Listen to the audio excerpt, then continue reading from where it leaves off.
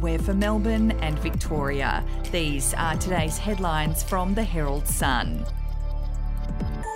A land compensation battle worth hundreds of millions of dollars is about to erupt as the Andrews government prepares to tunnel under thousands of properties.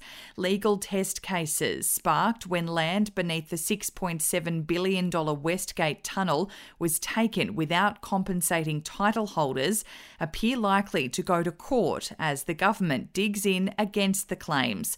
Lawyers representing homeowners say the values of properties will be impacted above almost 50 kilometres of tunnelling that's underway or planned for the Westgate, Suburban Rail Loop Stage 1, Metro and North East Link projects. They're seeking up to 10% of each property's value in damages.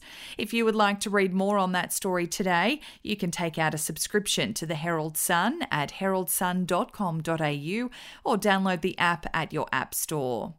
A groundbreaking Victorian study has linked sterilising dummies with an increased risk of food allergies among infants. The research project found infants whose dummies were sterilised with an antiseptic solution were more likely to have a diagnosed food allergy by the time they were aged 1. However, the findings, published in the Journal of Allergy and Clinical Immunology, found no increase in risk of food allergy among infants when the dummies were washed in tap water, boiling water, put in a parent's own mouth, or not washed at all before being given to infants at 6 months of age. We'll be back after this. News doesn't have to be boring. The Brits have given Prince Harry a new nickname after yet another tell-all interview. Oh God, is it the Ginger Whinger? Let the team at news.com.au get you up to speed each day with their podcast, From the Newsroom. A couple were busted joining the Mile High Club. Well, I guess they can't fly Virgin anymore. Politics, sport, red carpets, royals. Get all the goss in just a few minutes. Follow From the Newsroom wherever you get your podcast from. The state government will today announce a new model for social housing that moves away from high-rise towers to accommodate families in low-rise apartments. Melbourne's working-class western suburb of Braybrook will become the first area the new Victorian public housing is rolled out to people on the social housing waiting list. At least 12 new developments will be pioneered in the area before being rolled out to other parts of the state. The architecturally designed homes will be a mix of 1, 2 and 3 bedroom apartments with access to green space and will be built environmentally sustainable.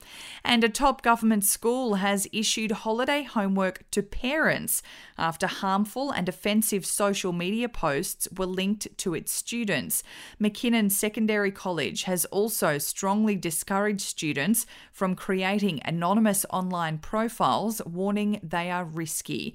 A McKinnon Secondary letter sent on the eve of the school holidays said it expected students to behave appropriately online and for parents to be aware of their children's social media activity. Those are your headlines from the Herald Sun. For updates and breaking news throughout the day, take out a subscription at heraldsun.com.au. We'll have another update for you tomorrow.